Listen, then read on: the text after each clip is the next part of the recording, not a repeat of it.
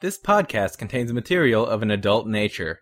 It's not safe for work or appropriate for children under the age of 18. If you're offended by mature content, please stop listening now.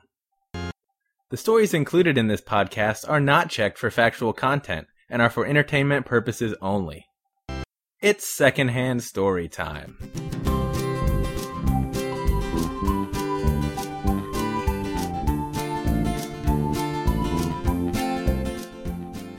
Hello and welcome to another episode of Secondhand Storytime, the show where we tell stories we heard from someone else.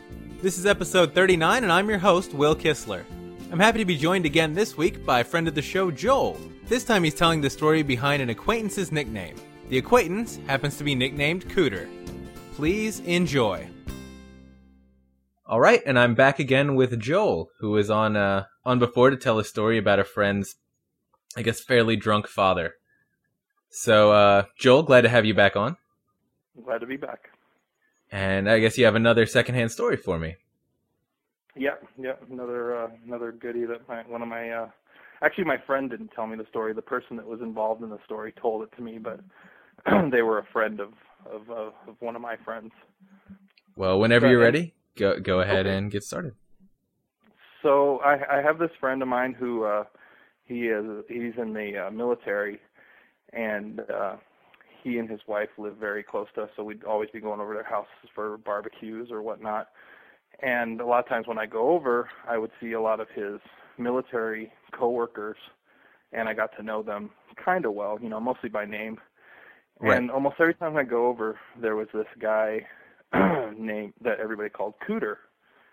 And if you met the guy, most people, when they meet him, they don't even question it. It's just, for some reason, the name Cooter kind of seems to match with him. Okay. He's from the South, and just for some reason, he seems like a Cooter. Okay. I believe I get what you're saying. So, based on that, I've never really questioned how or why anybody calls him Cooter.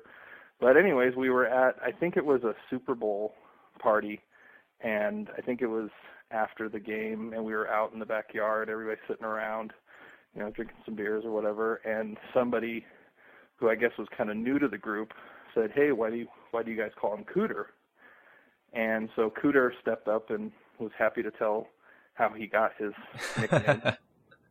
I guess when he was in boot camp, which was somewhere in the South, I believe, I don't know exactly where, he had just turned, I think, 18. I think it was his birthday, or my memories of the details are a little fuzzy, but I think whatever time it was his birthday, and wherever he was at that time, I guess you could get into strip clubs if you were under 21. Okay. So his friends took him to the strip club, and they're all having a good time, and one of his friends tells his stripper that is his birthday. So she drags him up on stage and has him lay down on the stage, and she starts doing a show for him, slithering around on him, rubbing her boobs in his face, right, flying so all over him. Like a birthday special. Yeah. And so at one point she pretty much straddles his head with her legs, in between her legs, and she pulls aside her bikini bottom and to pretty much give him the full show. Okay, and not just the full show, but the extreme. And as she's doing that, she's kind of grinding, and she's not touching him, but she's just over him.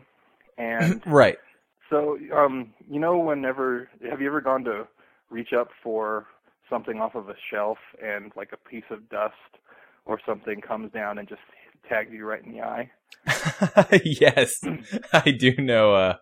Like your eye just happens to be open right at that second, and you have no defenses against it, and it just tags you right on the eyeball. Yeah, like that's what happens. You don't see it coming. It just gets right in there. Yeah, exactly. Well, Cooter didn't see it coming, and no.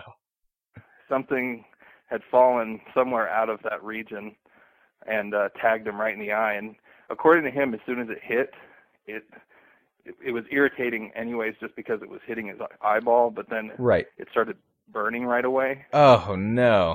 and he kind of like pushed the girl over and sat up, and he started rubbing his eye violently, and so he just kept saying, "Something fell out of her cooter, something fell out of her cooter." Oh no. And he ended up having to go to the hospital. I think he got a pretty bad eye infection. Oh, gross. Yeah, and the name Cooter stuck with him ever since. You know, that makes sense. Yeah. And I can see where that would stick. So, wow, that's quite a story. I guess best possible scenario, it's just a little piece of glitter or something. And worst possible scenario, things can get really gross. Yeah. I imagine our imaginations could make it probably even worse than it was.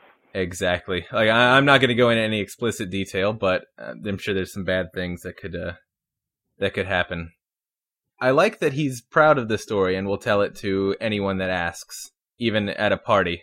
Yeah, if he does nothing else in his life, he's always got that, I guess. And a good way to sort of introduce it into conversation with his own nickname. So exactly. He's doing well, I guess. Well, and I guess his eye is completely fine now, right? Yeah, as long as I knew him, he didn't seem to be wearing an eye patch or anything. Okay. So hopefully no lingering issues from that. But no, that's great. Thanks for sharing that. No problem. And I'll be sure and spread it around. User feedback time now. We have a couple comments about last week's episode, number 38. Chris wrote in to say, "That took one hell of a turn." Glenn also commented, adding, "I don't know if creepy is a strong enough word to describe the events of this episode. Needless to say, this is the most insane episode yet, and I will definitely be passing this one around. Thanks, Glenn, for sharing this with your friends." And that does it for this week's episode. Huge thanks to Joel for getting in touch with me and sharing that story. If you'd like to follow the good example sent by Chris or Glenn and comment on this episode or any episode, head on over to secondhandstorytime.com. While you're there, you can also subscribe either through RSS or through iTunes, and find links to our Facebook page, our Musician Gummery, and our license, which is the Creative Commons Attribution Non-Commercial 3.0 Unported license.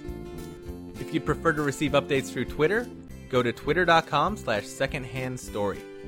If you'd really like to help me out, do what Glenn did and pass one of these stories around. Find one you like and find a friend that you think might also like it, and share. The more people I can get to listen, the better. If you want to get in touch with me with longer feedback, write to Will at secondhandstorytime.com. Thanks for listening, and we'll have another episode next Thursday.